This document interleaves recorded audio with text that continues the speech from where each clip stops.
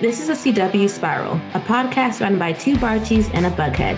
We're your hosts, Sabrina Reed, Michael Patterson, and Reed Gowden, bringing you history about the network, the latest news, and in-depth spoiler-filled discussions of some of our favorite shows on the CW. So y'all, at this point, when we make our outlines, I feel like when we think we're not going to have news, we should just prepare for news to come. Because we were talking and we were like, it's going to be not a short pod, because I always say short pod when I jump on here and then we're talking forever about Nancy.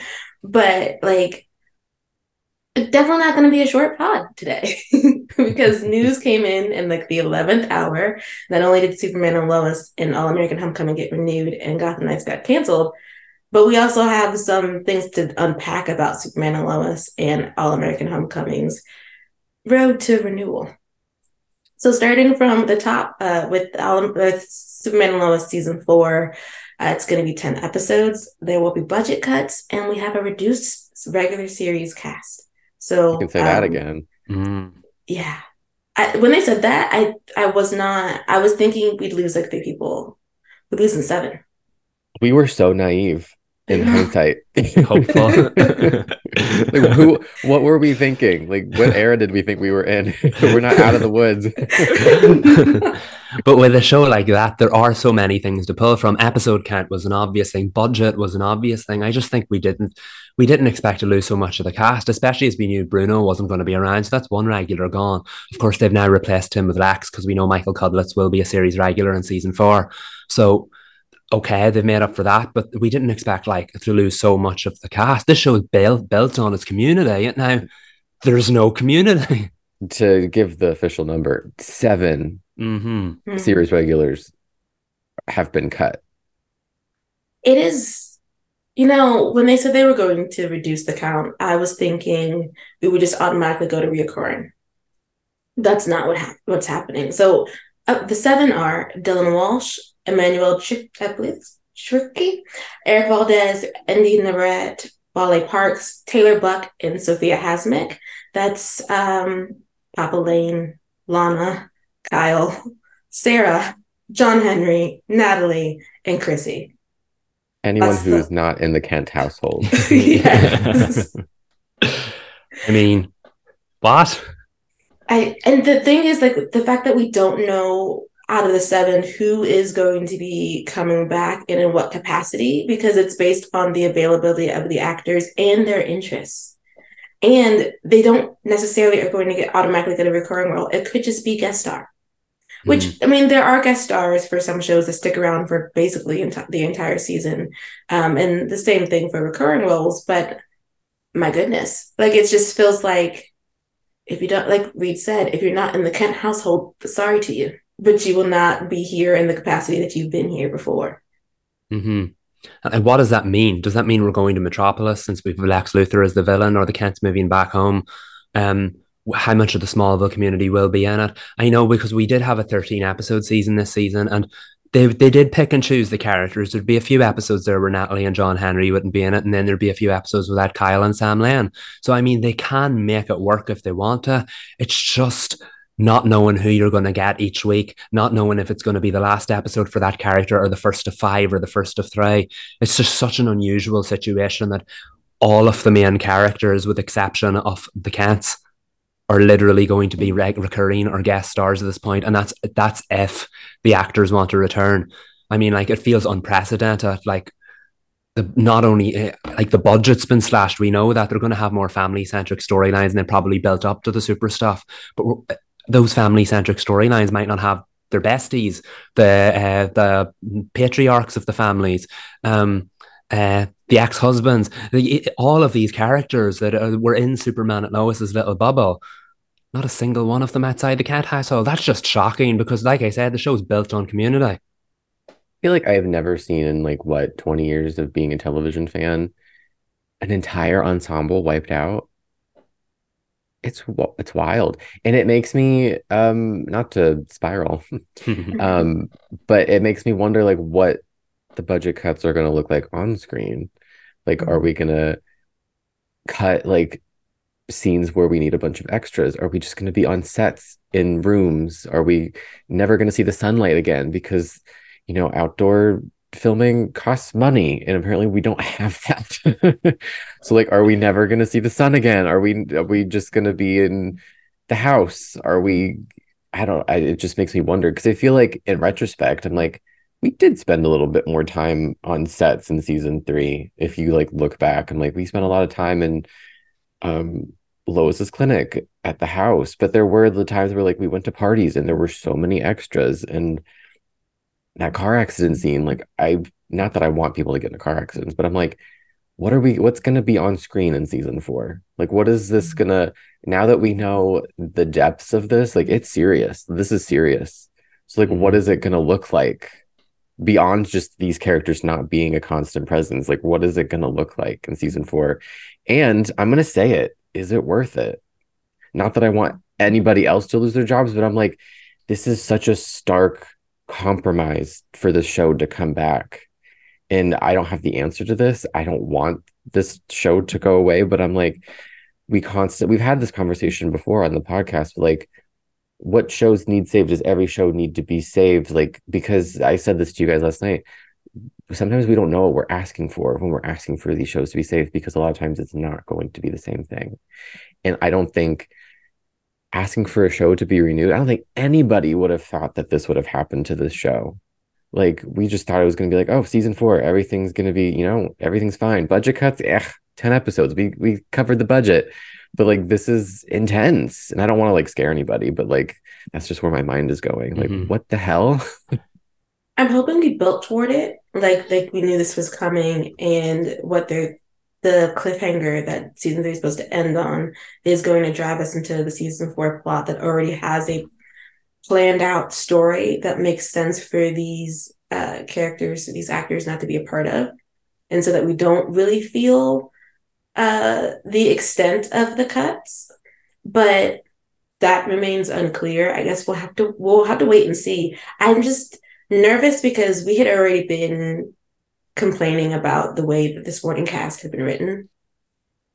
And now they're going to be gone, which means like the onus of the story is really going to be on Clark and Lois. They do well with that. They really do. It's the twins that kind of suffer with the rest of the supporting cast. So it's like, okay, if we have, what are John and Jordan going to be doing in season 4 where they don't have their friends and they don't have likely will not have a school community. We weren't even really at Smallville High that long this season. Like, we were in and out and they haven't really been back since.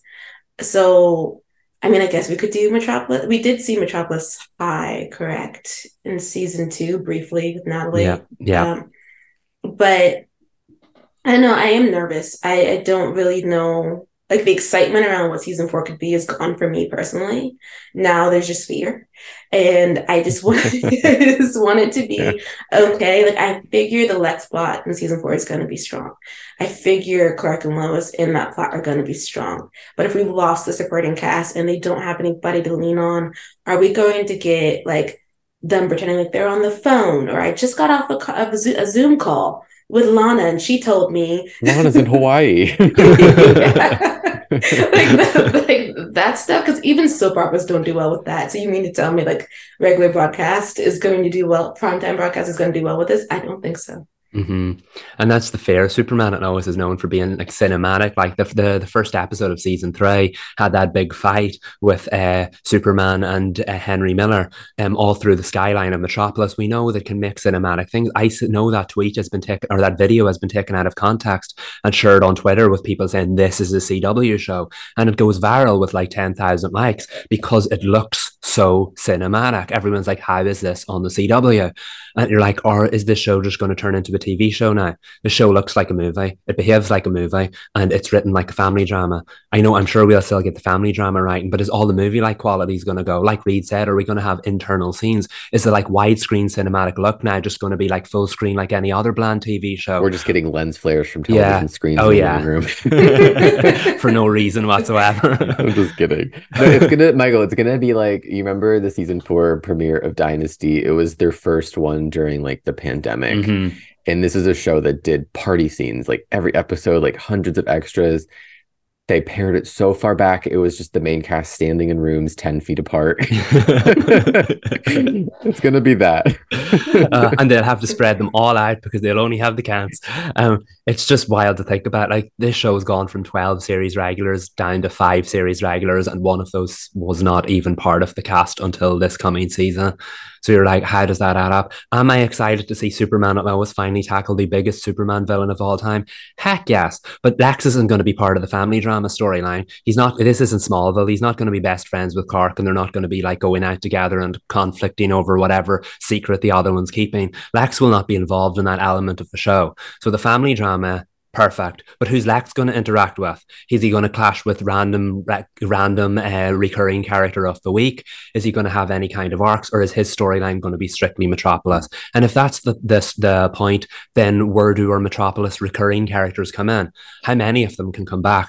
We know, according to Dylan Walsh's wife, he has turned down the opportunity to return on a recurring basis. So it does feel like we've seen the last of Sam Lane. But does that open up the ground for any of the other characters to recur? Like, we still don't know at this point if the other ones will be back or not. It's up to them and their schedule, because if they could just go off and get another full-time job, no one would blame them for wanting to do that. It's just like, we use this word a lot already. It's unprecedented. I've never heard of this before. Like, we've gone from 12 to 5, and like I said, one of them wasn't even on the show beforehand. So like, I said to you guys recently, Superman and Lois is an ensemble show, but you don't see anyone on the posters outside of the cats.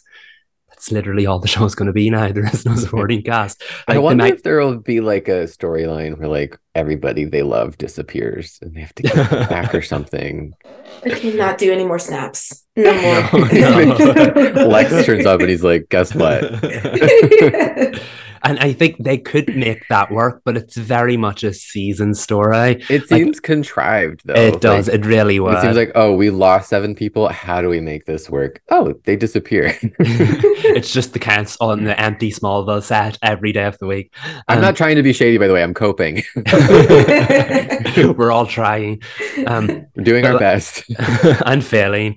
But it's wild, because that Smallville set, that's like a soap. We have an exterior set for the show. The Flash didn't have an exterior set. All the other bigger budget shows on TV don't necessarily have an exterior set. This was built to make this look realistic, and now we're going to have the set, presumably, if they don't move back to Smallville. And none of the regulars are going to be part of it.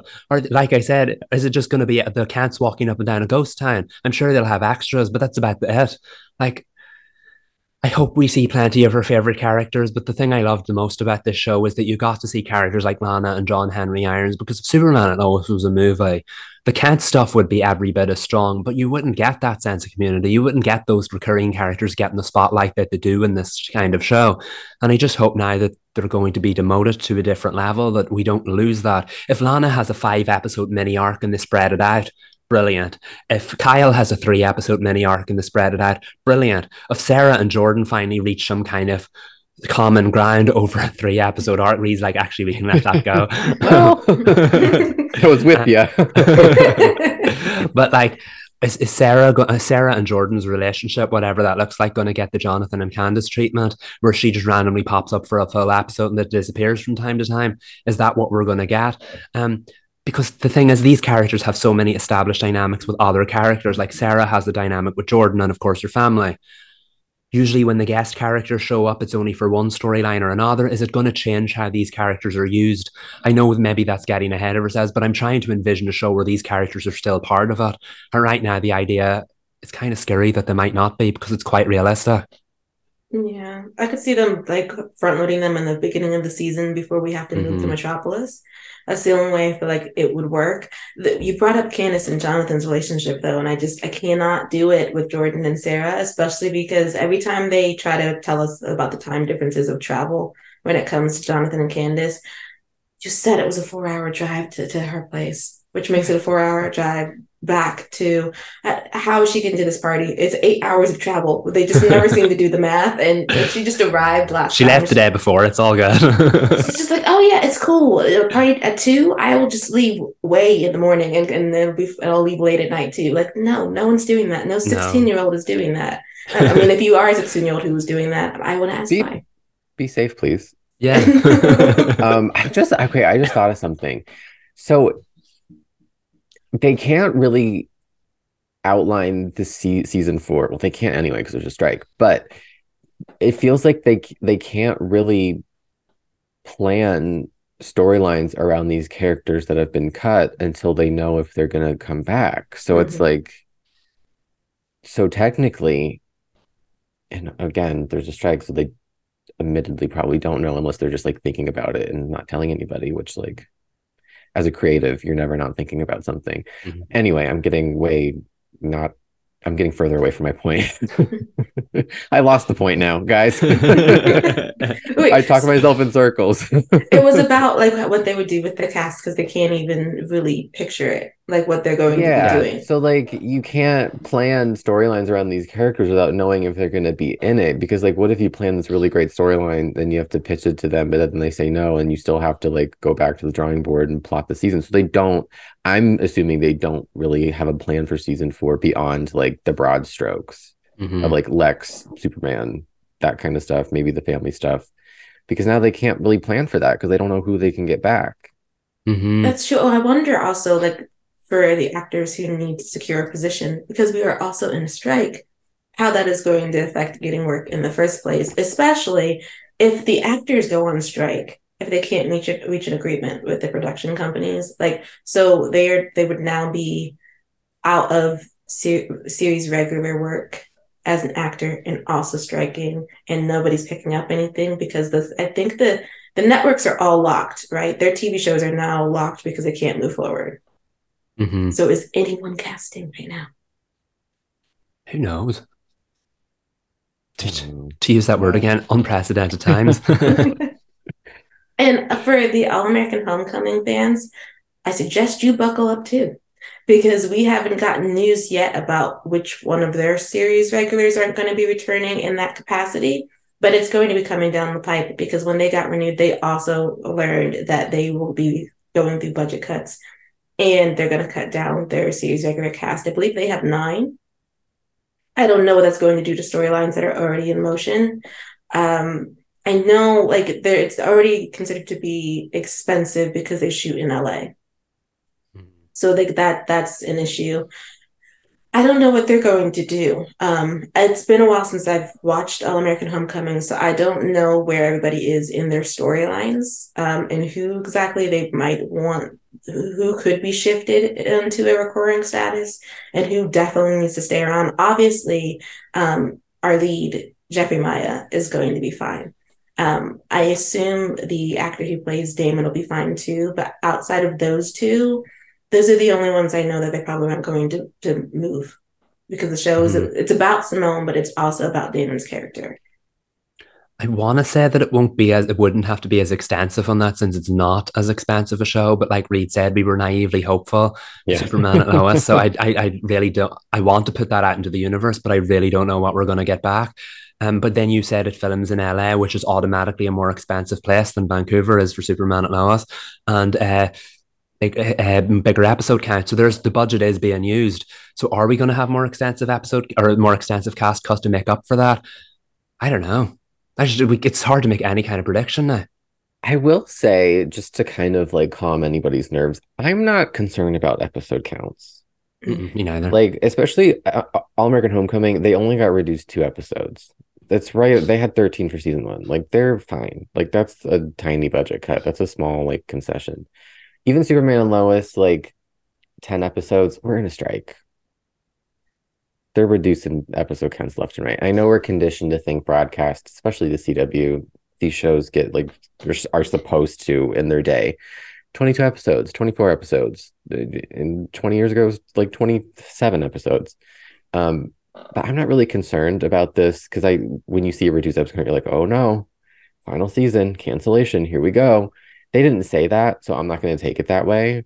Very well could be.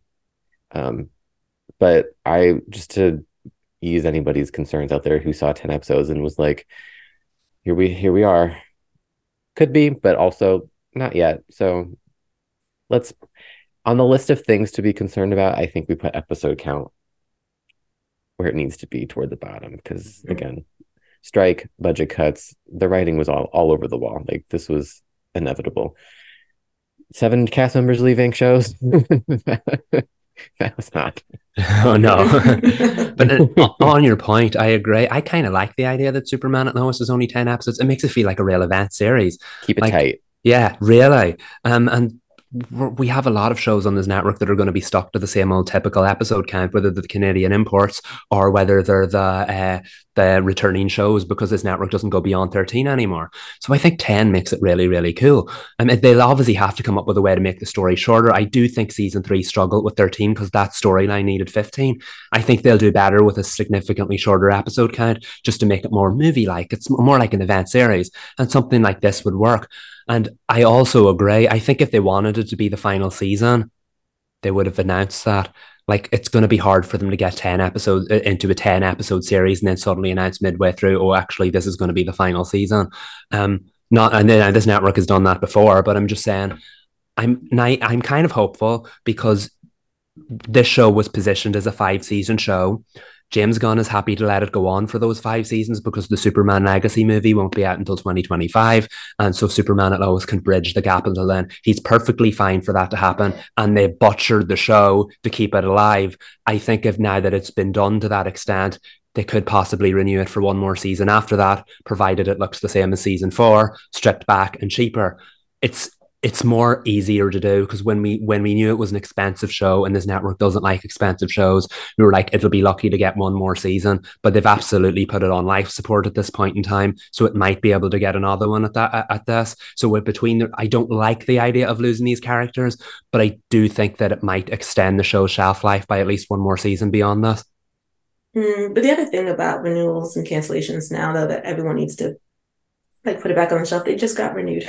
So like you were already like fearful that they wouldn't be. So don't start the fear now because you're going to be waiting until 2024 to find out again. Not to mention at this point, I'm no longer listening to what the CW has to say about what their criteria for renewal is because it keeps shifting. And sometimes it feels like the goalpost moves. So at this point, it'd be like more power to everybody. Hope your show makes it next year. I think just watch your show because they're going to decide what they need to do for their schedule. And we've already seen that the shows that they've acquired, they're willing to move even those out the way for new things they think will do better. So at this point in the CW's era, Next Star era, it is whatever they decide will get the most audience and when they need it and when they want it. So I guess it's like so deeply out of our hands. Yes, at this point, there's just watch it and enjoy it and take your blessings as they come because there's so few and far between on the CW and all of television right now. That is factual. It's a sad state for this network, and then it's a little shaky for the other ones. But so for Gotham Knights, though, Gotham Knights was the lone show in this grouping that got canceled. It was shopped, but they weren't able to find a new home. But the showrunners did come out and talk about, moving forward and how much they love this show and how they want to concentrate on that rather than doing a Save the Show campaign. James Stottero and Chad Fibash had said, just speaking from our hearts, we can't in good conscience let a community that we love and care about expend resources without being totally honest about the realities. Those realities being that it will not be finding a second home and it will not get a second season, and they don't want people to expend their energy, let alone their money, in an effort to save it, which I think, great on them. That was just one sentence from a very expertly and carefully crafted statement about the show. And it is exemplary compared to other statements we have gotten. Just gonna leave it there. Read between the lines, take what you will. They explained how the studio spent money trying to find a home. They were like, it was in no lack of trying on their part. Like they wanted to find another home. It just like look around. Like it's not like this is just one of like a million. It feels like a million shows that have said we can't find another home. Wendy, Winchesters. I'm sure there's others from other networks and streamers that have tried to been canceled and trying to find a new home. It just seems like an impossible task these days. And I think it's so important for the people in charge, not the people at the networks, because they can say whatever they want. I mean, it's not even the responsibility. It shouldn't even be the responsibility of the showrunners to be like, hey, this is where we're at. This is realistic. It's not coming back. We tried. It's not happening. Let's all move forward. It happened. Let's be grateful that it even happened. Like, I think that's such an important message to put across so that we don't see fans under every tweet hashtagging save the show and creating change.org petitions, because it's so trying to be filled with that much hope and trying to bring something back and feeling like you're doing something, and or feeling like you're doing something when the people that are in charge aren't, and they're not communicating what's going on. So I think it was really important and really special that they took the time to share all those words and say, like, look, we're not happy about it, but this is where we're at, and we don't want you to stress yourselves out doing this. I don't know. That's all. That's what I took from it. I didn't even watch the show, but I was like, well, I'm sad and I'm happy for them that they did this for their fans. Yeah, it was very upfront of them. And I think that's important in this era because Gotham Knights kind of became the little show that could. Nobody was really rooting for it when it started, and it developed this. Counted her out. Counted Yeah, her out. exactly. And they really got a fan base from that, which was really nice to say. People were there for it. People really started liking it. I've been watching it and I've really enjoyed it as well. So I can see where that passion's come from. But it was very upfront with their base because we know how passionate these fandoms can be, and when you're a little show that nobody really gives a chance, the fans will step up for it. So I did think that was a very nice and upfront statement that was made, because it acknowledged the impact that the fans had on the show, but it also acknowledged that they did try something behind the scenes. They saw the writing on the wall like everyone else and tried to do stuff behind the scenes, but it didn't pan out. And when that decision was made, that decision was made. So they just wanted to be upfront with the audience before the Save Gotham Knights campaign started, because unfortunately, with everything going on at Warner Brothers and the CW right now, they were the only two places this show could have lived, and that was never going to work in this era. So I just think it kind of nipped that false hope in the bud quite early, and I think that's important because in this era, there's a lot more no's said than yeses, and it wouldn't be fair to lead the fans on for that long, if that makes sense.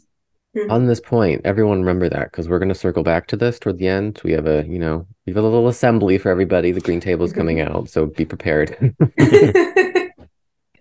I do think it's a healthy place for the showrunners to be in.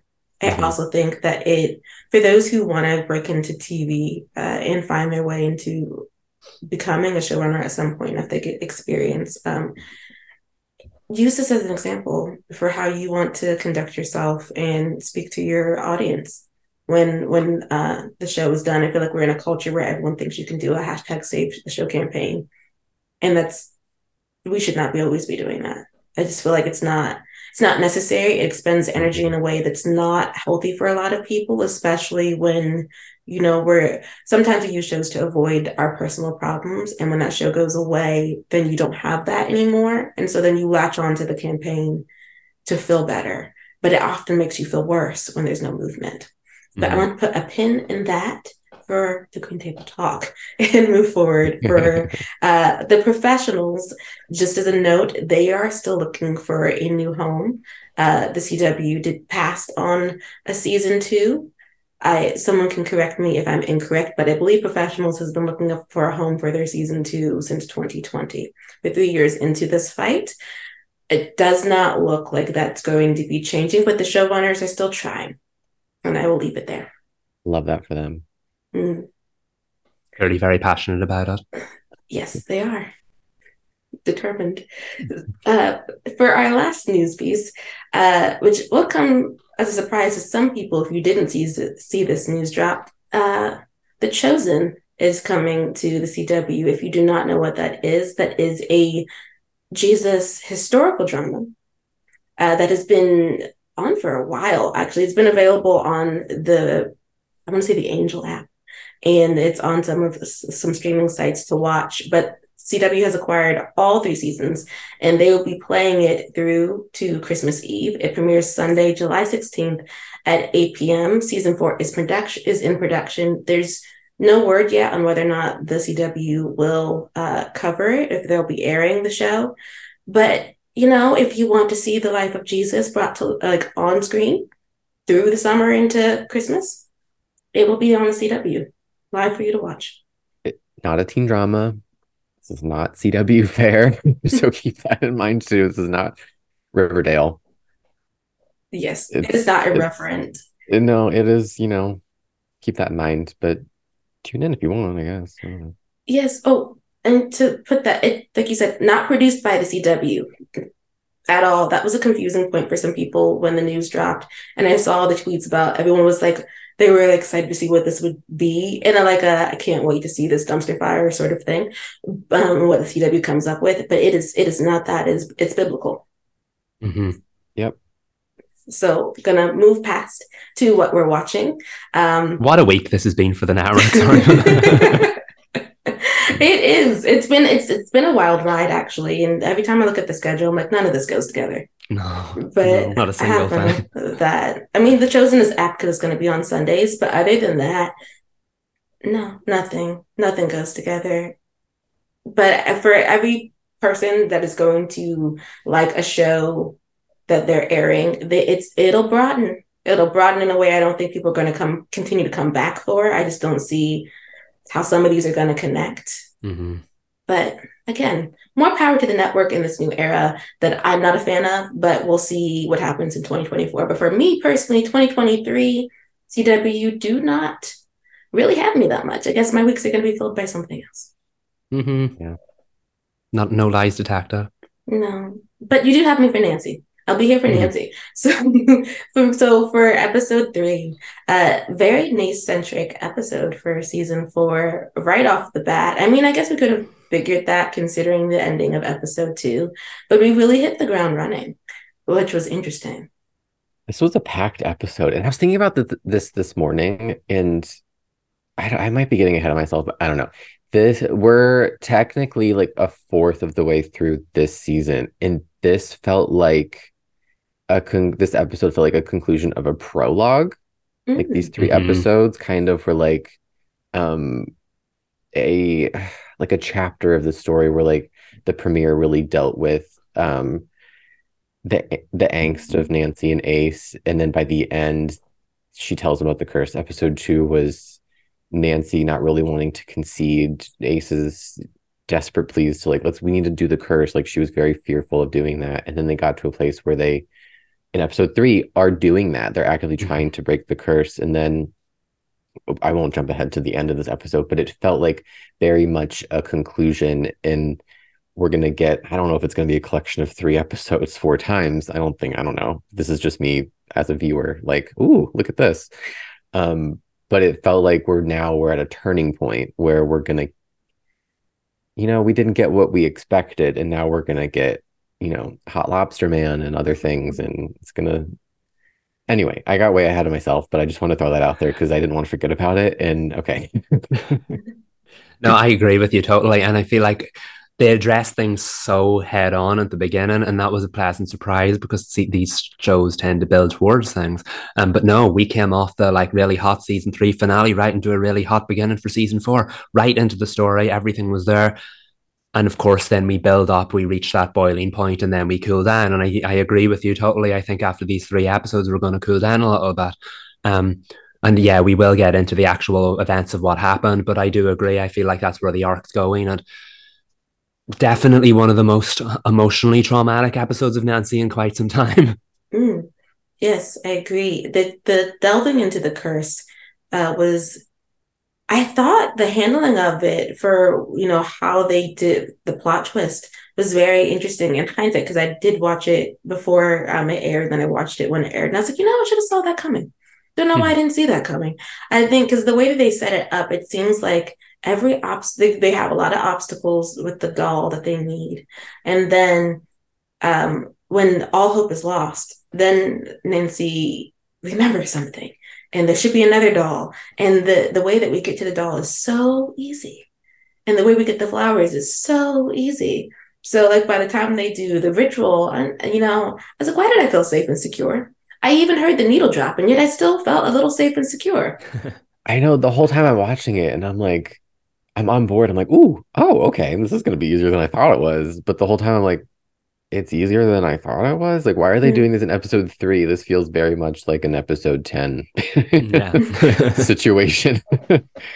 Like, I wasn't like, this show is very much a they kind of get what they want, but it doesn't go their way. But I was like, I didn't care at this point. I was like, I'm on board. Do what you want. Like, if it's easy, you know me. I was ready for the George and Best kiss to set Odette free. I was like, let's just get on with it. I'm like, I'm fine. I don't need it all to make sense. Just do it. But I did not expect Temperance to have been 8,000 steps ahead of them. Mm-hmm.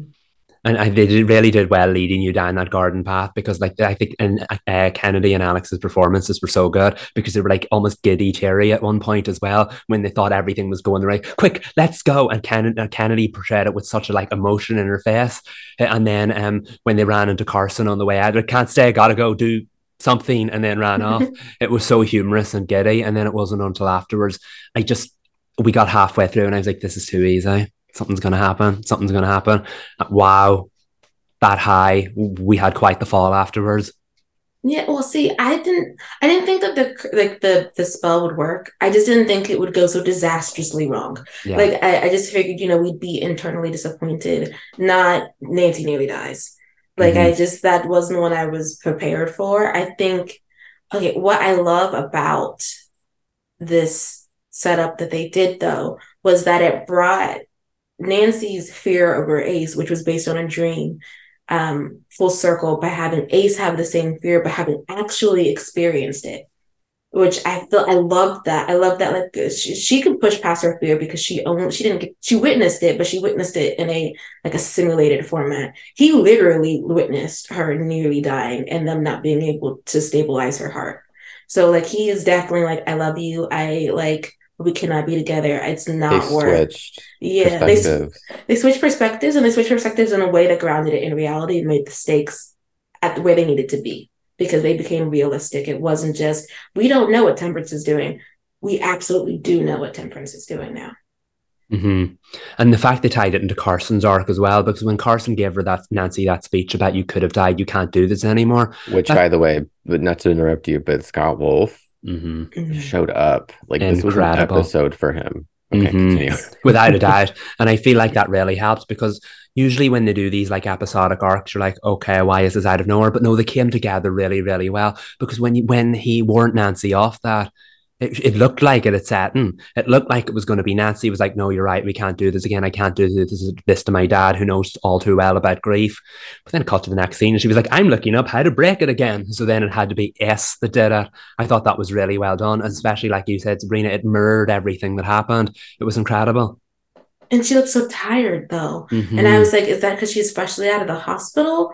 Or did the curse change in some way? Because there was something about unless she just was pulling an all-nighter and that's why she looked incredibly Yeah, I thought it was sleepy. like adrenaline and Mm-hmm. exhaustion and like endorphins, all of the things just mixing together. The thing about this episode is I am a known Kennedy McMahon stan, and I constantly talk about her performances. If I were to rank my favorite performances of her, like the top 5, I think 3 of them would have been in this episode alone.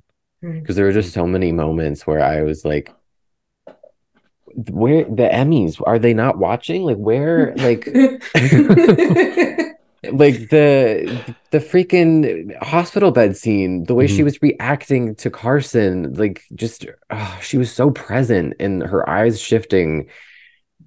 uh, I can't even go on from there because it was like so heartbreaking. And then just the desperation in her pleading with Ace and I know what it's like to kiss you now was like a gut punch. Just that her delivery of that line, I was like, "Ooh, whoever wrote that, like, I want to give you a high five because it was amazing." And she just slaughtered it in the best way. I can't think of the other, like, there were so many moments where Kennedy was just like giving a masterclass yet again. Like, Kennedy, knock it off. Like, it's an embarrassment of riches.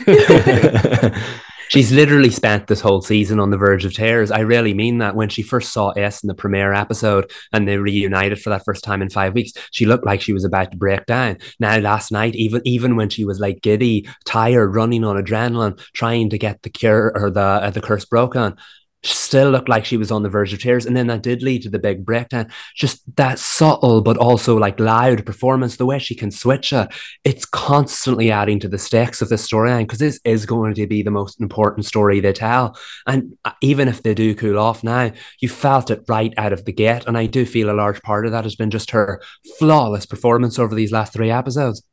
I feel like It's just even if you don't amazing. watch the show, if you watch this episode, like I dare you not to be moved by this story, because like whether you're on board or not, like the way that it was crafted, like in Kennedy and Alec, like I don't know, it all just like, even if you like, I know we're gonna get into some stuff because I know Sabrina's thoughts, not to call you out, but like I know we need to It's get into fine. the meat and potatoes. But just like on the praising portion of this, like I think this episode, like yeah, it was just moving, whether you were on board or not. Like if you're not a fan of them or not, I'm like, you have to admit that they were packing some punches and they were right hooking me and just fighting for my life to not feel emotional.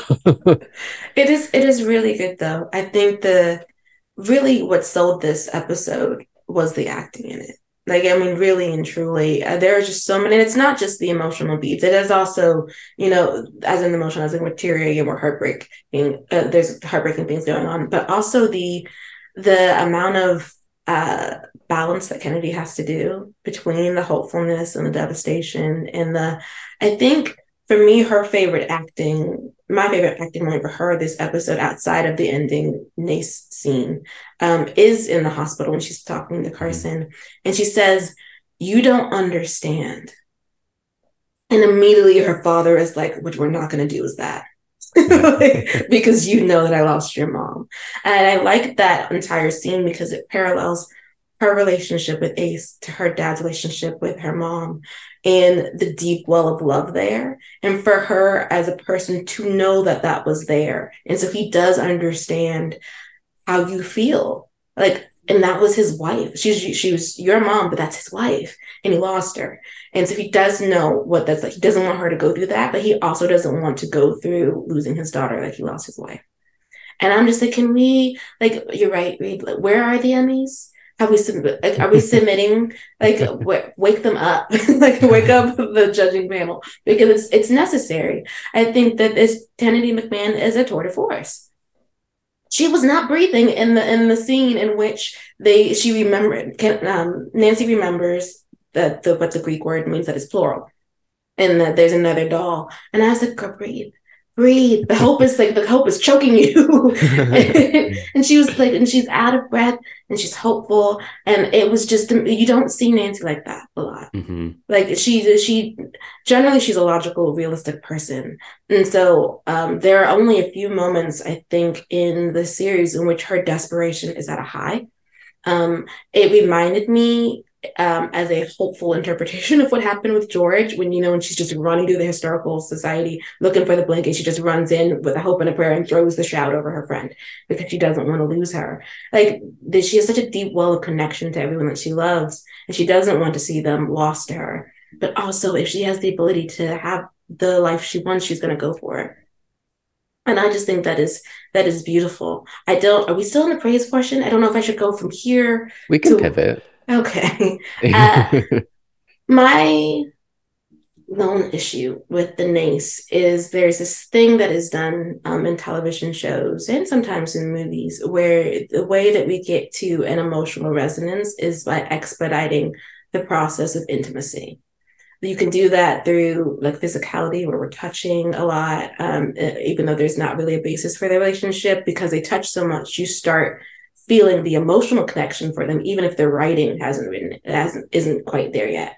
So with Nace, it was like there's a lot of vulnerability, there was a lot of hopefulness, but those stories were just not hitting for me. Like, I think it's adorable that he has loved her since she set off the volcano when she was 15 and he was a senior, so I'm assuming 17. I I think bringing that back in the episode when she's painting the sigil on him really worked. I just feel like I wanted these things earlier. Like I wanted their past connections to come up more throughout the series. So them being put in this episode right before they're about to break them up again didn't gel for me. Same with I know everyone online loved I want to go to Paris for our first date. And I want to go to like the hot air balloon. And I was like, can we get a burger first, y'all? I don't want to go on the honeymoon first. I don't. I want to like really live in a grounded reality for them because what it gives is fantasy. And I Yeah. don't want fantasy. I agree with you. I completely agree with you that as a series, when we're watching this, we're kind of like it felt this is a strong word, and I don't know if I completely mean it. It felt kind of like retcon to be like Mm-hmm. to deliver all that information, even though people have said that he's liked her since high school, but we haven't really seen it in the text Mm-hmm. completely. Like it's not a thing we're reminded of constantly, but we finally got the like canon confirmation. Um, but to my point previously to like where I was like, if you didn't watch the show and you just watched this episode, it felt like it told like a complete love story where like Mm-hmm. you really don't need to know anything about their history because they told you about it. Mm-hmm. We got the stakes of their love, of their like, what if we go to Paris and like all that stuff. And then we get the like full circle, like dashed hopes, like tragic love story. Like we get that in one singular episode. But you're right, as like a full like in the fourth season, like this material we're getting quickly. Like we didn't really get to see them be happy. We don't well, it would have been nice to have seen that kind of like on a lower scale, like a Paris moment, like just in town, like on a coffee date where they're like connecting outside of their work. But yeah, so like for me, like it's like two sides of a coin. It's like, eh, but also like it worked, but also I Mm-hmm. don't know. It's Yeah. complicated. Mm-hmm. No, I agree. I feel like this episode was very much like Nest the movie, just with the exception it didn't have the final reunion arc. It really did. It Mace had. the movie. Am I using that for the thumbnail? You're Probably. welcome to it. But honestly, really, it had all the beats of the love story, just without the final reunion. It didn't have the happy ending, and I know we're obviously going to get that towards the end of the season. And as that, I bought in, as the scenes I bought in the performances I bought in. But I know what you mean overall as an arc. I just wish we weren't getting it this soon, and that it all didn't have to be contained to this one episode because, like Reed said, it does feel like they're going to start tallying it in quarters. They've reached their boiling point, and now they're going to cool down. So they had to shoehorn all of that into one 40-minute episode. And don't get me wrong, the content was giving, but as a whole, It gave a lot. it gave a Mm. lot. Yes, it did. But as a whole, I feel like maybe we could have had a bit more before now, but I know they didn't know it was their final season, so maybe they've had to stick it all and make it a little more episodic to get all the information in there. But oh, just before we move on from the performances element, also Alex's performance in the final scene, the pipe, Okay, yeah. the like, The how my goodness, what there's gave no. him the right? I adorable. I have no words. When I told you guys my physical reaction, it was I don't know. I love Ace so much, and Alex was just this whole episode was he really like I feel like Ace he's had a lot to do, but like this episode I was like, "Oh, okay, we're leaving it all on the table." Alex was really there, and the intimacy between them I felt like really worked. He Mm-hmm. really Mhm. showed up with them, and like you never have to worry about Kennedy. Like she's always going to be there, and you don't have to worry about Alex either. But like just getting that intimacy finally. The painting scene you mentioned, Sabrina, was I couldn't look away. I was like, oh my god, I feel like I shouldn't be watching, but like, ooh. Yeah, I felt the exact same. It was the tension. I was like, I feel like this is a private moment. Can I close the door? Should I leave? Like, what is like? It just is very, very intimate. Okay, I put my mug down, and you know that's when I'm about to start saying something. Mhm. I wasn't planning on saying this, but the thing that I noticed with this scene is, and I don't know, I could be wrong, but I'm going to bring it up and I'll find out if I'm wrong. What I like about the show is that they don't really objectify Nick and Ace. So when we get these scenes where Nancy's like, take your shirt off, it feels like, whoa. And I don't think Ace was objectified in that scene. I don't think Alex was objectified. It was a moment of intimacy that they have never had as characters, realistically. Like she's had that in her trauma dream sequence from Temperance. But that scene made me think, like, I really appreciate this show for one, portraying these two men. Do I say this in every episode? Just kings. And then they're not like presented to any one viewer gaze. Like we're not meant to objectify these men. Like they are, and that's leaps and bounds from where the CW was. Where like it felt like it was every episode somebody needed to have a shirtless scene just because it was the CW. I'm not going to name names. We all have examples going through our heads right now, I'm sure. But yeah, like, that was just something that I thought of watching that scene. I was like, we don't get these scenes often just because, and I don't know how important it was to the script that she needs to paint directly onto his chest, but I think it was for the intimacy, and it wasn't to objectify him either. I don't know. It made me think a lot of things, and that was one thing that I thought, and I really appreciated it about the show. But did they call it? He called it a Nancy mark, right? And the way that you don't do it on the nose is it didn't have to be on his heart, but it was like right in the middle of his chest. And so it's like, and then the way it's shot too, it's not objectifying, like you said. It is very much about the two of them. And it's not about him being shirtless. It's about them doing what they must in order to be together, and what it would be like to be together, and having a, like, you have the, like you said, whoa moment when she says take your shirt off, but then she immediately is like, oh, I meant like, because I have to put the thing on, like it's supposed to be, she was moved by what he had to say about having been in love with her for that long. And I think, isn't that the scene that he also admits to have been jealous of? He said Park. Park and Gil, which is interesting because if he had loved her since he was 17 years old, he was never jealous of Nick or Owen. Like that is, Nick and him are buds. I don't. No, in the beginning of, I wonder if it was more so feeling like what is about Park in Gil. But we knew he was jealous of Park. Like the tension in that room, that was like, you're not being subtle, any of you in this room. We did, but I because we don't get a lot of like introspective moments with Ace, I'm always latching onto them because I want to know how his brain works. Like, and it does very, like, especially because when we do learn about him, like you learn a lot about his insecurities. Like, obviously, we know a lot about his goofiness and his loves and the fact that he likes hacking and he has like odd things that he enjoys. But like, it's just nice to get like emotional beats for him and vulnerability. And that was a very vulnerable scene. This is why I said I didn't dislike the Nace. There were just portions of it where I was like, I see what you're doing there, and I feel like we could have sprinkled some of this in through the past 3 seasons. And but circling back to Alex's performance, I think the second scene that really made me melt from his performance is when, in the scene where she's like, describing the Paris fantasy, the way he looks at her, I was like, Alex, please stop. It's like butter. He's just stop.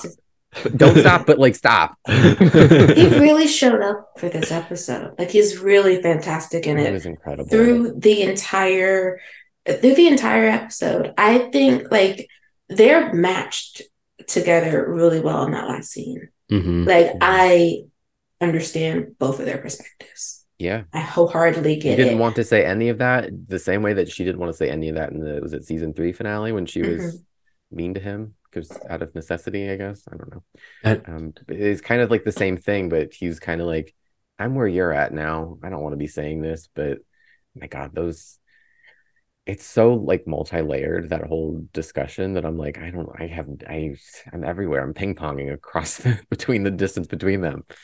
And bless him, the way he said at the end, that really drove that home. Like, I can't stay here.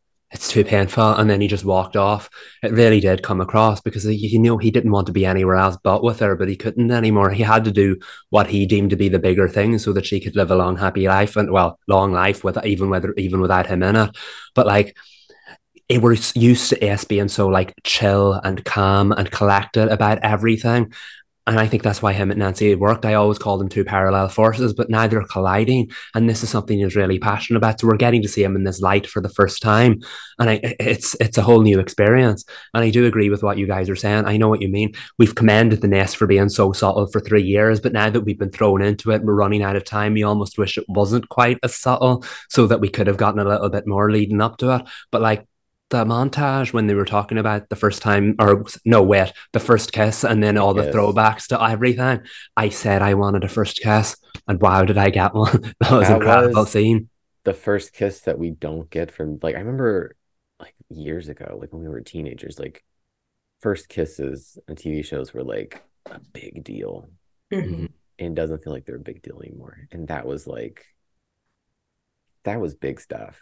And it Mm-hmm. was a good kiss, like as far as moments are concerned and chemistry and like intimacy. I was like, again, I was kind of like, okay, should I be here for this? It was very West Allen, actually, Mm-hmm. with how they did it. I even the mentioning of I know you had this kiss before, but this is the first time. It's the first kiss for me, and it being very serious about it. Like Ace was like, "This is my first kiss with you," and they gave him like the camera spin, which is what reminded me of West Allen because that was a Yeah. very momentous, right before the tsunami was about to hit the town. I'm gonna kiss you before I go running off, sort of kiss. I feel like they don't do first kisses a lot, like they do like the momentous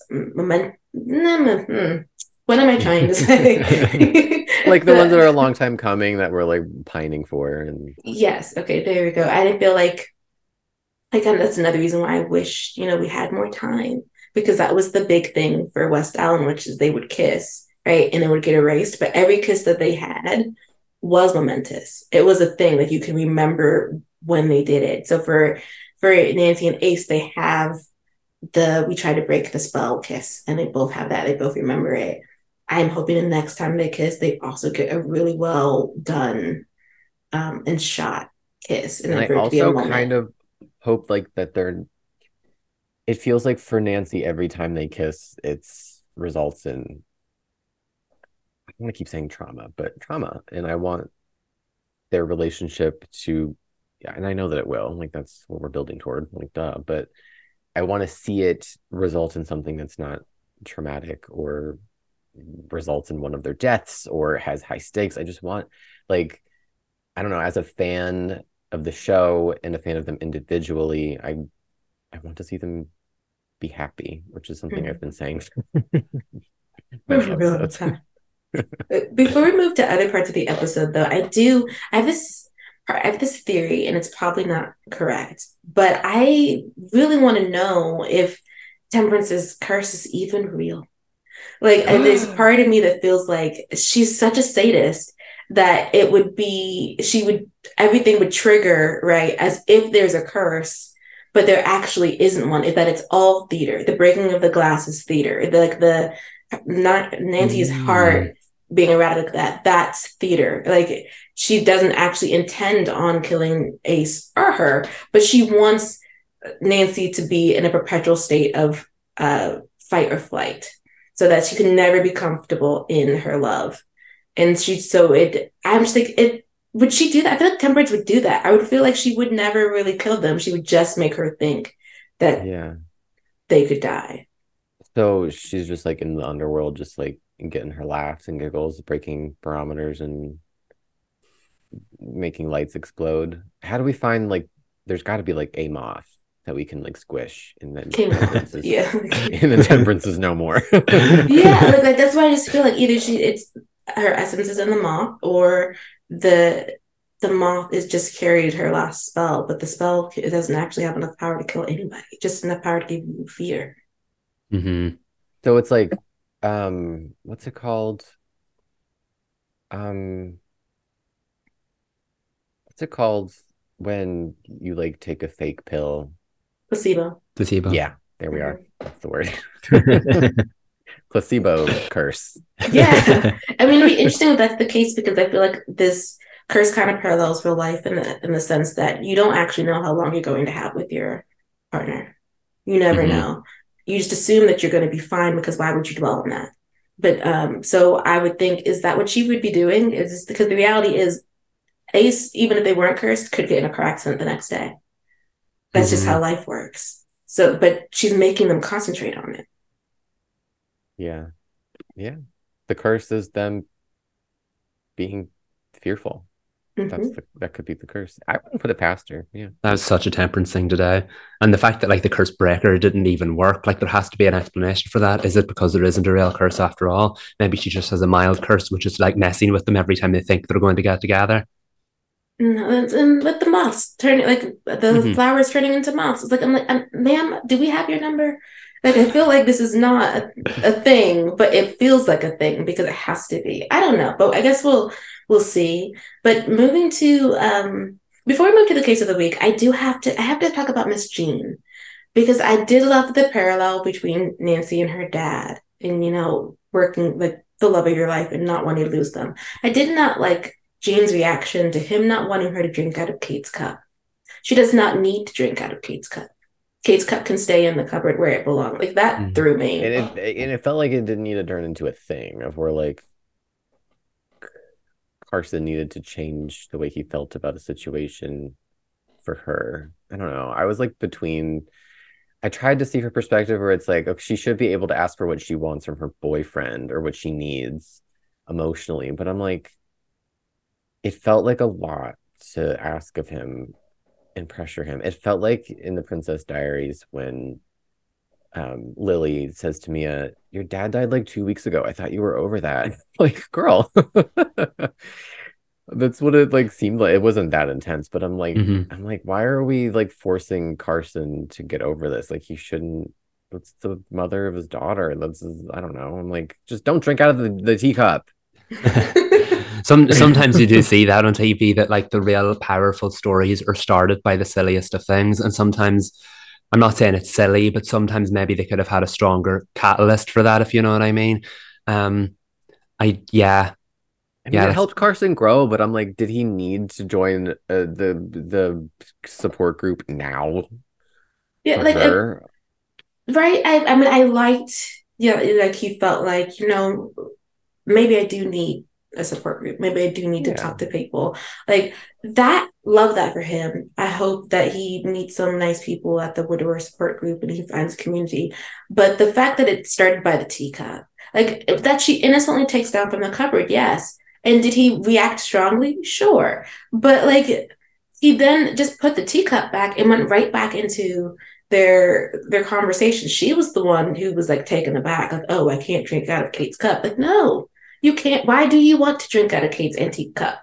He said it was like, antique. It's chipped. We could fix it. It's like, mind your business, one. It just didn't. I was like, girl, what? Like, what? Like, I thought I already like don't really like her. I'm gonna be real. I'm gonna be so real right now. Like, I don't really care for her. But I love Carson. I've come to really love Carson, especially after this episode, because I was like, okay, Scott Wolf, we're doing it. So I'm like, I don't know, Team Carson. I'll stand in front of him any day. Like he doesn't need to bend anymore. Like when are you gonna bend, Gene? Because I thought at the table at the claw she was going to expand that it wasn't just a teacup, right? That it's been other moments in their relationship where he seems to freeze up when it comes to Kate, or perhaps she just wants to be able to talk about his wife, and that never came. So then it just becomes about the teacup, and I'm just not there with Eugene. And then him sadly being on the phone, leaving her a message, like with tears in his throat, telling her that he's joined a support group and he just wants her to know that he's going to do what he can so he can fully be with her because he wants to be with her. And I'm like, I don't know, she deserves all this, sir. I don't think she deserves all that. I loved in the kitchen scene, the teacup scene, where she was like, "We never talk about Kate," and he's like, "We're talking about her now," and I was like, "Yeah, it." But I'm like, why? Like, I understand you want to have that level of intimacy with him. You want to be able to like know your boyfriend, your partner, whatever. I don't know what level they're at. And I don't care to know because you know what? Whatever. But I'm like, why do you want him to talk your ear off about his dead wife? You're not his therapist. I don't know. I'm just going off the deep end. Whatever. I don't know. Happy for them, or sorry that happened. I don't know.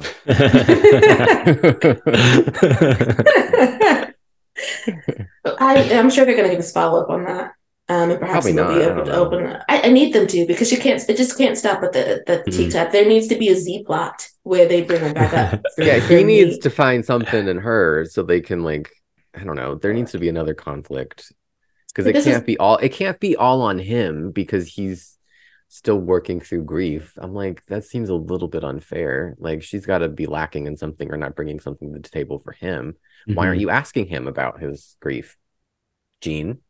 it's a question, and if this was a soap opera, what would come up 2 months later would be that like he would find out that she either has like a She was boyfriend who went engaged. missing, engaged or boyfriend went missing, and she just like, but you didn't talk about this man who disappeared 20 years ago, but I have to open up my heart to you about my wife. She'd be like, well, it was different because I was 17 years old, and you're like, Well, it's isn't that not. convenient? We're already mad about something that didn't happen. We have the full story planned out.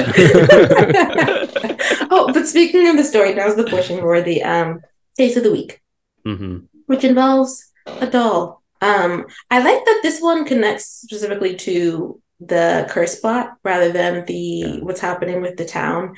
I it's a Pluglia doll, Plugonia doll. I wrote it down, but then I couldn't remember the pronunciation.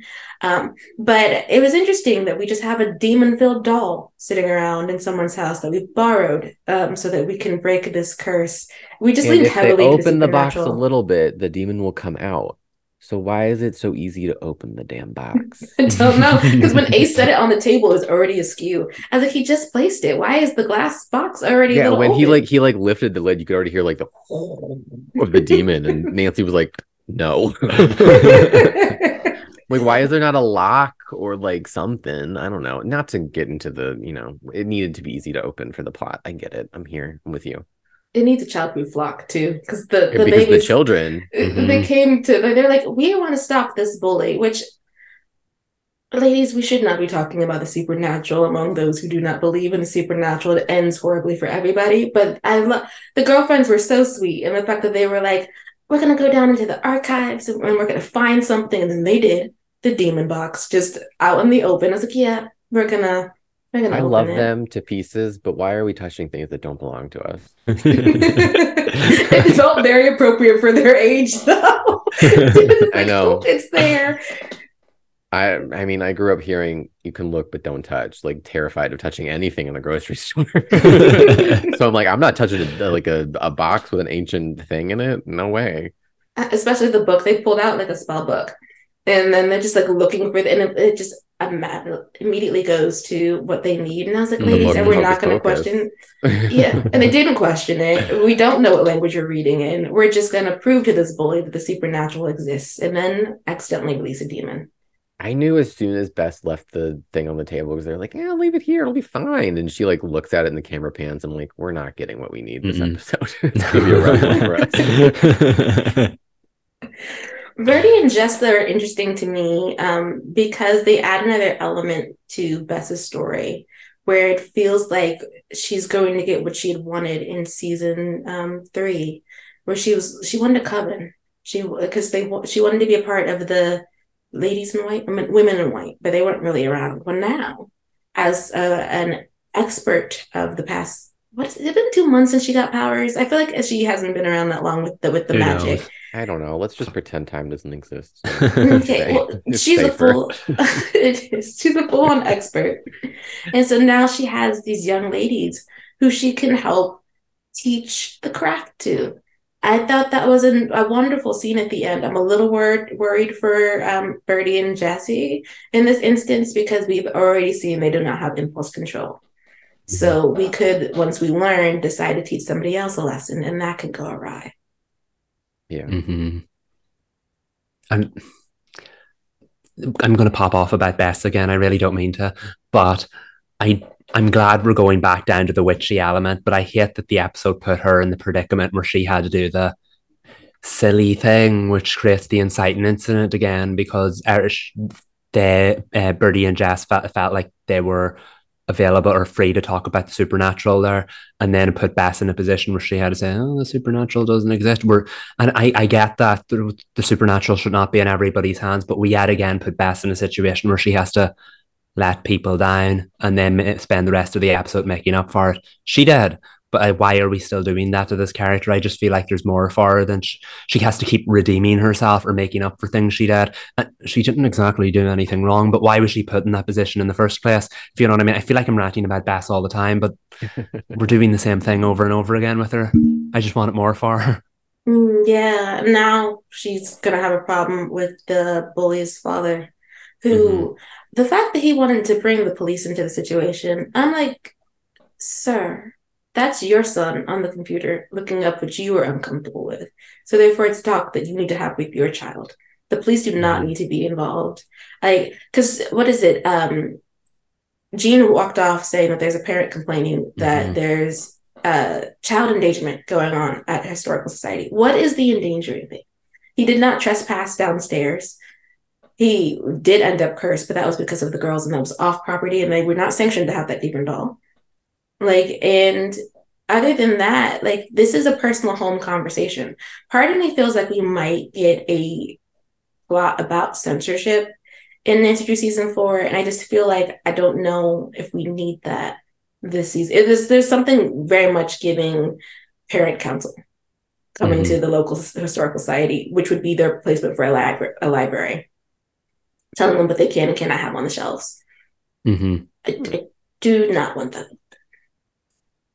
I Kind of feel, giving like witch trials too. Like yeah. Mm-hmm. they're burning all the witches, even if you aren't one, to quote Taylor Swift. I feel like this show with the season is definitely starting to bring in the idea of will everyone else find out the supernatural exists, because we have everyone is drawn into the water storyline because everyone's in danger. We have all these random supernatural situations going on with bodies rising. We had that scene in the town council where that man was spreading conspiracy theories about the dead rising, which we know aren't conspiracy theories. We have this man up in Bess's office giving off to her that she works with the supernatural and that it's all folklore and not real, when we know that it is. And now the Drew crew is going to have to save the town from whatever this unusual, subtle evil that could affect everyone is. I do wonder if we're going to, if other people are going to find out that the supernatural is real and that's what the season's building towards, because Like, they've how do you not know though? That's the exactly right. Like, how many people has Nancy Drew saved? You know what I mean? Um, I was under the impression most in her shoot, I do know that it's real because there's just, I mean, all the traditions are ghostly in some manner. There's always Yeah, it something seems weird going like on. the man, I don't know, the bully's father, he made it seem like it was all just like stories, myths, like what do they call them? Legends. I don't know. Like it was just like stuff people said locally that's not true. Um, but I don't know how you I guess it's one thing to like see weird things happening, it's another to believe it. mhm. Because Well, he did he's pop off about Santa Claus. I'm like, leave Santa Claus out of it. it was such a weird comment to make. It's not even like the same. But I don't know, I guess if we do this plot, it'll be like a thing on censorship and potentially religious freedom. And I don't know what else. Unless they're just gonna completely run through this in a lot, because he's gonna tell the chief, right? Well, she saw bodies come to She life, saw so it, so I'm Mhm. like, I don't know if that's not your ally quite yet. But she hasn't no. been around for the past 2 episodes, so Mm-mm. I have not missed her, but like, it's but been a nice break from the law enforcement in Horseshoe Bay, I will say that. Mhm. yeah, yeah. They'll park. You're welcome to come back at any time. I do miss you. Do not miss Chief.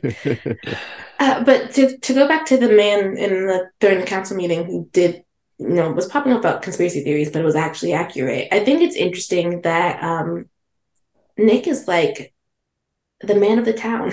Like that's Nick his for position. president. Yeah. Yes, I he's mean, it's so such calm like and a collected. yeah, it's like I'm watching this unfold because like in the episode I'm kind of like Nick hasn't really had much to do this season yet. And then when I'm watching this at the scene where they're in a town hall meeting. Mhm. Is that what that was? Mhm.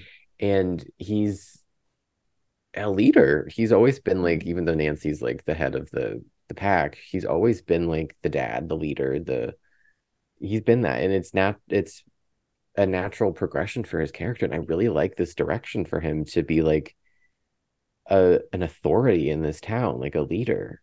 And he's always kind of taken on that role of like being somebody that is a voice of reason, like is fights for what is right in this town. And it's not like, I hate to see him constantly put in this position where he has to explain things and educate people, but I'm like, who better? Like, he is such a natural born leader, and it's a perfect character arc for him to come to this place where he's constantly doubting himself. He doesn't see himself in this light, and then he just comes into it naturally from the experiences with his friends and the hard reckoning he's done with excavating his past and dealing with that. I love it for him. It's fantastic. He even arrived to the meeting with the knowledge. It was like he was only talking to George Mm-hmm. about the water contamination, but he came in with the studies. He's like, I had a contact from the town over who's willing to like, they're going to give us their water for the day. It's a 24-hour process. No one's even going to notice it, not even going to fill it. And I was like, look at him. We didn't just arrive to the table with our opinion. We arrived to the table with facts and figures and solutions, exactly what you want to happen. And Brie shut him down. I also didn't like, I was like, we don't understand water contamination, because she held the water up and she was like, and I think she drank it and then she was like, oh, it seems fine to me. I was like, ma'am, that's not how that works. We don't have to see what's in the water in order for it to be contaminated. I think that actress was in Superman at Lois, working in the mines, and she had the She same looked energy. familiar, and I Yeah, was like, Yeah. "What? um, I'm getting vibes. Why did I yeah. not like your character in the past?" I think that was that poor woman who ended up having her neck snapped by Bizarro Superman, and she was giving the same kind of energy, an ally here to help. And then when they got into the nitty gritty, you're like, actually, there's more to you. You're not that good of a person in the first place. And so with her, it was all about appearance. She was all for snapping the selfie with Nick because supporting a small business owner, but she wasn't for listening to what he had to say. She was happy for him to be on the council and to listen to his ideas, but not really listen to them because it was good for the public persona. And that's why I think this is a good arc for Nick, because he was persecuted by this town in season one. He was never allowed to let go of his past. And now he could end up coming full circle by him being a voice on the council that can actually change things. And it seems like the council aren't in the business of changing things. They're all there for appearance. So it's pretty cool that if Nick ends up being on the council as a reluctant member who doesn't want to be there, but ultimately becomes the one who creates real change in the town, all for that. We said throughout the course of the show how he's create a change. And I know he's had to stop and educate people who wouldn't bother listening, but that's where his talent is. So if he gets to bring Horseshoe Bend to a new era of more open-minded people that actually accomplish real change, I think that's a perfect way to end Nick's arc. I was And I excited really to see this liked actress. Mm-hmm. oh the Their name's Kat. I interviewed her, and I'd oh asked was she going to be back on CW again, and she said she hopes so, because she is from Canada, and so she's been on a few CW shows, and lo and behold, Nancy Drew here season she 4. yeah, here she is. I was gonna say I really liked George pushing Nick to do it, because I think he has that natural reaction, kind of like me. I kind of relate to this, where it's like you're presented with an opportunity and your immediate reaction is like, I couldn't do that. That's not for me. Yeah. Like, I'm not qualified for that. But George was like, no, you're doing it. You're the right one for this. And she was so gleeful. And I love it just spoke to their it's I think it spoke to their arc as a couple and a friendship, and even seeing George in a much more confident place professionally. And I appreciated the visual juxtaposition of George in her professional attire, and then later on she looks like George again. She's got like her space bun situation up in her bob. I love the duality of George now. Even was it Jesse that made a comment about what she was wearing Mm-hmm. early on or something? I I don't think know. I so. just like I love the parallel journey that they're on, that took the at first it took them apart, but now it's like bringing them together in a way where we can see the growth in both of them, and they're still, even though they're not together, George is taking what she's learned and pushing George or pushing Nick in a direction that will be, I think, beneficial to himself and everybody. Mm-hmm. And that's not even the part that he wanted boundaries on. Like, he doesn't mind that she's pushing him to, be more involved in town. He's just, I liked his speech to her about how when you break up with someone, you're allowed to have time to yourself. Mm-hmm. And he's like, we're co-owners of this business and we're co-parenting your sisters. Like, I need like some space somewhere. And so he can't I guess she has to is respect that. Like, if you ask me to talk to your sister about something, I will do that. But you can't come back to me and have a problem with what I said if what I said wasn't really an issue. I think them navigating post breakup, which feels like it's not going to be post breakup for that long, with the way that they seem to be keep getting paired together, is good because it allows George to see I took this break, and I think she's realizing how much their life is entwined and how much she wants it to continue to be entwined. They do pretty much act like a married couple. Mm-hmm. They're in each other's pocket all the time. There is no there is no break from each other. And I don't think they really want one, but I think she needed that talk for her to get that, like, hey, if we're gonna keep doing this thing, perhaps I should be more open about perhaps I do want to be with Nick before things get serious with Jade. And thus we may not see Jade. They might be done with their arc. I don't know if this is one of those things where the character goes on a date and you never see that date again. Mm-hmm. Or it just takes a couple episodes, because we didn't hear about Addie this week either. True. That is Bess's girlfriend though, which would be different from Jade, but Jade would be Nick's significant other, but they've only been on one date, so yeah. But were they even mentioned? I don't think so. Because like if you just watch this episode, you wouldn't know that Nick was involved with somebody kind of, or that Bess was either. Not that either thing was important to the plot, but true. But I feel like if we were to hear about Jade again, George would bring them up because George was involved in that too, in that storyline as well. I feel like for fans who are like, I don't think the fans are worried about them, but if you are, you shouldn't be, because even episode 4, the synopsis has them paired again. Oh wow. Yeah, because I mean, at the end, I don't know her name or what she did, but Bree. Yes. She's in her bathtub drinking her drink, and then she has the vein situation, which reminds me, that doesn't kill them, right? That just makes, like, there's the thing inside them that influences them. Yeah, it changes them. But it can kill them? I think so. Judge Abbott, I think, had a heart attack because his memories came back of something horrible that he had done. And he was trying to destroy the file. He might have just been a specific case. Or it might be about how much water you do ingest. I'm not sure. Nancy just became Bro Nancy. So I don't have no idea like what's going to happen with Bree, or why the water affects people differently. Interesting. We didn't get progress on the sludge though, as far as like what it's going on. Yeah, it was very like we're putting that to the side to deal with Nancy and Ace, which was fine. I do wonder if this is, I did suggest maybe this last week that the sludge has different side effects in everybody. So like Reed just mentioned, we had Bro Nancy, we had what was the other one, the bodies, we had as you said, Sabrina the judge had the heart attack, but like, and now that it's in the water and clearly it's having a different impact on Bray, did she see something? Did it make her feel something? I wonder if now is that it's in the water, it's going to start affecting loads of people all over time. You know, the way like in The Flash, the particle accelerator created metas of the week. Now the nodding like I know what you mean. I mean, you did watch some of the first season, but like that created the metas of the week. So like maybe the sludge will create each adventure of the week going forward, because I do think we are going to pare back on the character stuff, like the Nest stuff, for a little while and get more into the nitty gritty. Like, didn't one of you said that the spider episode is a standalone episode? It might not tie into the main story. Is that related to the sludge? So I do think this is a good overarching arc for the season that will also give us some of those standalone Nancy Drew episodes that we like. I'm excited to see what they do with Bray because this actress works a lot in supernatural dramas.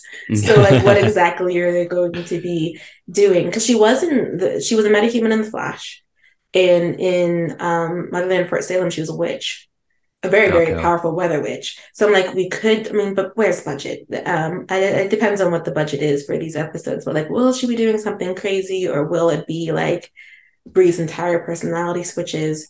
As a season, episode 4, spoiler, it's not really a spoiler if you read the synopsis, she doesn't make it to meetings that she set up with George and Nick. 2 separate meetings. Okay. So she's voted out and Nick takes her position. I would love that. I mean, I feel like this is it's his journey to being the mayor. I feel like we're on the road. The campaign will be at the end of the season, and I will be casting my vote in my heart. Yeah. We're making buttons, flyers. We're campaigning. Yes. Bess would be his campaign manager because she's Hmm. fabulous at that. Yes. Manifesting it. Do we have time? No, but still manifesting. Did we leave anything out? I feel like we touched everything. Yeah, I think that is everything.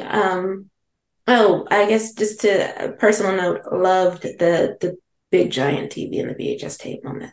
Just adored Very it. nostalgic. Very nostalgic. I want to kind of see it again. I do like this part of Bess's arc, which is she is really doing what she can to make the historical society an integral part of the community. Yeah, Hmm. I like it. Love that for Bess. I think that's it. I really don't think there is anything else. So let me just like get the green table out of the closet and push it Dust on it off right up there. here. Like let's wipe it Everyone, down. grab a chair. Everyone, are we in? Yeah, Rounds. yes. Grab a drink if Everybody you here? need it. So we wanted to have a green table talk, which if you're unfamiliar, because I feel like we haven't had one in a while, is when we gather everybody around, we have a serious chat, and we have a you know green table talk. Um, so there's been this thing that's happening every week because Nancy, relatively, for the past 2 weeks, and I'm sure the episode 3 that we just talked about, the ratings have been relatively great for this network. And I think they've grown since season 3, Michael. I know you're our ratings guy. Yes, I believe the second episode of season 4 was the most watched one since the season 2 finale. So we've grown significantly for season 4. Yes. So every time the ratings drop, everyone's like, save Nancy. There could be a season 5. And I understand that inclination to see the show getting great ratings. And you're like, why is it ending? However, Nancy Drew's not going to be saved. Um, and there are multiple reasons, such as this is the final season. They wrote a series finale. Another reason, the cast options have ended. They're no longer attached to the series. So if there were any world in which these numbers were used as evidence of them shopping it somewhere else or renewing it, that process, I think, would create more logistical headaches than necessary. So I know that sounds very like doomsday, like, why are you raining on my parade? I understand. I get it. I'm with you. But if we're going to campaign for a continuation of the show, here's what I'm proposing, and everyone, gather closely. We should pitch follow-up movie series. That is doable. They can take 2 months, a month out of the summer from whatever jobs they go on to and film a sweet, cute little movie in the summer. Standalone mystery that continues their personal journeys. We can see Nace in action. Maybe Tom Swift shows up in one. There's a blueprint for this that's better than re-greenlighting a whole show, which takes contracts months out of the year. We would, as evident at the top of the episode, we probably wouldn't get everybody back. Mm-hmm. It would be a mess. It's easier for movies. I bring this up a lot. Psych. Mm-hmm. They've done like 3 movies since it got canceled, and I don't think they're stopping. I'm like, that's perfect. We just need like Nancy Drew and the something, something, something, and we get a fun summer movie. How exciting would that be? So while I'm squashing the hashtag save Nancy Drew, hashtag renew Nancy Drew campaign, I think we flip it and reverse it, and we fight for movies in the future. Like, imagine if Veronica Mars, they did that one movie and they were like, ooh, we should make a new series. Imagine if they just kept making movies. I think that would have been a better track for it. So, like we said at the top, we don't always know what we're asking for. I think we have a little bit more control of what we're asking for from a movie. Mm-hmm. I don't know. It just seems like a better option. Anybody out there? Yes. Drew crew, what do we think? Well, okay, so especially for the book fans, right? A movie is the better move to get beloved stories adapted. Like, I can't think of one off the top of my head right now, but like if they ever want to do like, or even some of the adaptations of the games, Nancy Drew in the Haunted Mm-hmm. Mansion, Nancy Drew in the Haunted Carousel. We could be on camps, we can go to ranches, we can do like a whole bunch of different things in an easier capacity. I mean, everyone wants shows because what they're used to for TV, but Lifetime and Hallmark are thriving on movies, low budget Hmm. movies that Series they're of churning out. movies. And they're series and people do love them. Like they have mystery film series that people tune into every year and they're waiting around to see like what the next one is going to be. Would love it if we did that with Nancy. I think it would do well. And there's less like when you're making a series, you need constant conflict to fit 13 hours. Yeah. Like if they were to ever come back, and I'm not saying maybe someday in the future, if the show becomes like a cult hit and they come back for like a revival, that would be incredible. But like you have to have conflict. You would have to like just watching Nace be in a relationship happy would be slightly boring. So there needs to be conflict there. So like if we come back and they're broken up, we didn't get what we really wanted, and then we're just watching them get back together again. Or that's just an example, you know what I mean? But like in a Hmm. movie, it requires less breaking down of like and relying on the character struggles where they can have like a mystery and there can still be an underlying conflict within the characters. But because it'll just be like an hour and a half, 2 hour journey, it's not 13 weeks of, oh God, we need to find story for these characters and like undo things and just do an upheaval. Like that's why a major character died at the end of the first season of the Veronica Mars revival. Like I don't we don't want that. We just want fun times and be with these characters again. And within movies, I think we have a better chance of progressing them forward in like positive ways. A Fanson wedding, I don't know, maybe Bess gets married, something like that, like happy times where there's also like curses and mysteries and oh no, no more curses, I take that back. like just more fun times. And I think we even pitched that for Tom Swift too, like follow-up movies, like where it's just like a standalone case that also has less reliance on um serialized storytelling. Yeah. And That's my yeah, pitch. and I think it's a brilliant pitch because honestly, next we know what we don't really know what next or want from the CW, but we know what they don't want, and that's the CW. Anything CW-ish related, like Nancy or whatever, is on its way out. And it's incredible that it got this final season. So I just want people to be able to sit and enjoy it and not get their hopes up when that it's not even the fact that the show was just cancelled. That decision was made.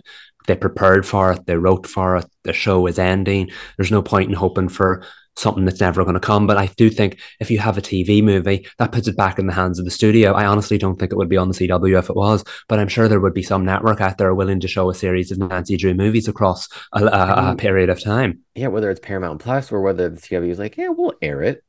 Yeah. We'll air it in the summer. Like that would be fun. I don't know. I think there would be and could be a demand for it. And I think there's also a larger conversation about like where the show will go when it ends, because I would love for more people to see this show so that the the case to be made for continuing it in some form, be it movies, would increase. Because like right now we're Mm-hmm. just like, okay, they're gonna put it on HBO Max, and that's not as like wide of an audience as Netflix because it's not global, really.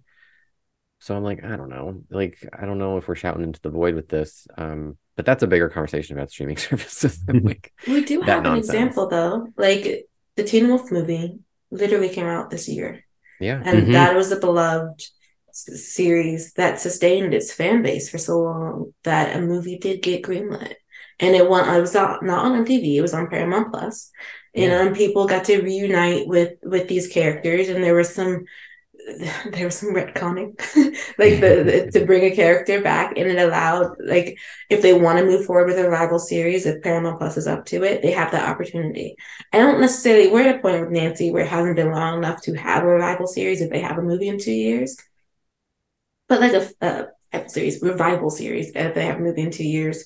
But having a movie would be great. I just feel like, and it doesn't even have to continue the show in essence that it picks up from where season 4 ends. They could do anything with it. We could be years ahead. We could do a prequel. We could do of some kind. Prequel being like right out, like right before season 1, not all the way back in high school. We're gonna be stretching that age thing too far for these actors. But like they really have a wealth of directions they can go into because of the source material and because of what they've already put in their own seasons. It would be great. And the CW is open to doing movies. I believe Brad had said something about that. And they were talking about how they've been speaking with Blumhouse to do low cost horror movies. And it would be a great low cost horror movie and Nancy Drew horror. Right. It Right. is. And I also want to stress too to fans that these things are not immediate. Like you said, Teen Wolf, that's what, 10 years later? Almost 10 years later? Probably less actually since it ended, but like these it's probably not as immediate. I think Psych was like it ended and then like a year later they're like, we should do a movie. And I was like, that's quick, but do your thing. But like it's these things move so slowly that it could be in the future. And another point that I want to make, even about Gotham Knights, just because these shows are ending doesn't mean they need to end for you. Like they still exist. Keep them alive. Like that's why there are so many shows from years ago that had one season that we're still talking about today because people love them. They grew over time. They're cult favorites. And that doesn't always mean they need to come back, but they're still alive and special to people. And I think that's something I constantly want to stress to people, that it's sad that Nancy is ending, but it had 4 incredible seasons that like we get to relive now. And as much as we would want to see it continue, it's bittersweet, but we get to like continue to live with this and constantly rediscover it and bring it to other people. And hopefully, you know, it grows over time. And it's the same thing with Gotham Knights. It's one season, but that doesn't mean in 10 years time it's not going to be on a canceled too soon list or whatever. Like these shows can stay alive, even though it seems like there's twice the amount of shows these days. So there's twice the amount of things fighting for our attention in these ways. But if you love something, it doesn't need to end, even if it ends. That makes no sense, but somebody parsed meaning out of it. No, I thought that was quite beautifully said. Very poetic. Just because it's over doesn't mean it's really over. Yeah, as the poet Katy Perry once said. Yeah, I knew that was coming. No, but it's very much true, because when we think about pop culture, and we had this discussion before about how, because we have so much content, things aren't really becoming classics anymore. They're coming and they're going. But when we think about movies that we grew up with, what year are we on for Mean Girls? And that's a movie, and that's been like a new generations are picking that movie up. We've got a Broadway show. We've got a movie that's probably going to be turned into a series. Like things happen years after, and we want it now. But I think for now we just gotta follow Kennedy and Co. to their next endeavors and hope that somehow the roads lead back to Horseshoe Bay at some point in the near future. Spread the word of Nancy. Yeah. It thus concludes this Green Table Talk. Thank you for coming. Yes. That was fantastic. It's such a hopeful way to end, to be watching a movie. I mean, it's not the news we want to hear, but like you can turn the bad stuff into something uplifting. Yeah. And with that, I guess, what would the hashtag be? Hashtag Nancy Drew movie? Hashtag Nace the movie. We like to do things full circle here. Y'all think. Okay, well, that is the end of this very Nace heavy pod episode. Which, I mean, it's what they do, right? I mean, they're like one of the best things on Nancy Drew. But thank you guys for listening or watching. We're the CW Spiral. I'm Sabrina. I'm Michael. And I'm Reed. Bye, y'all.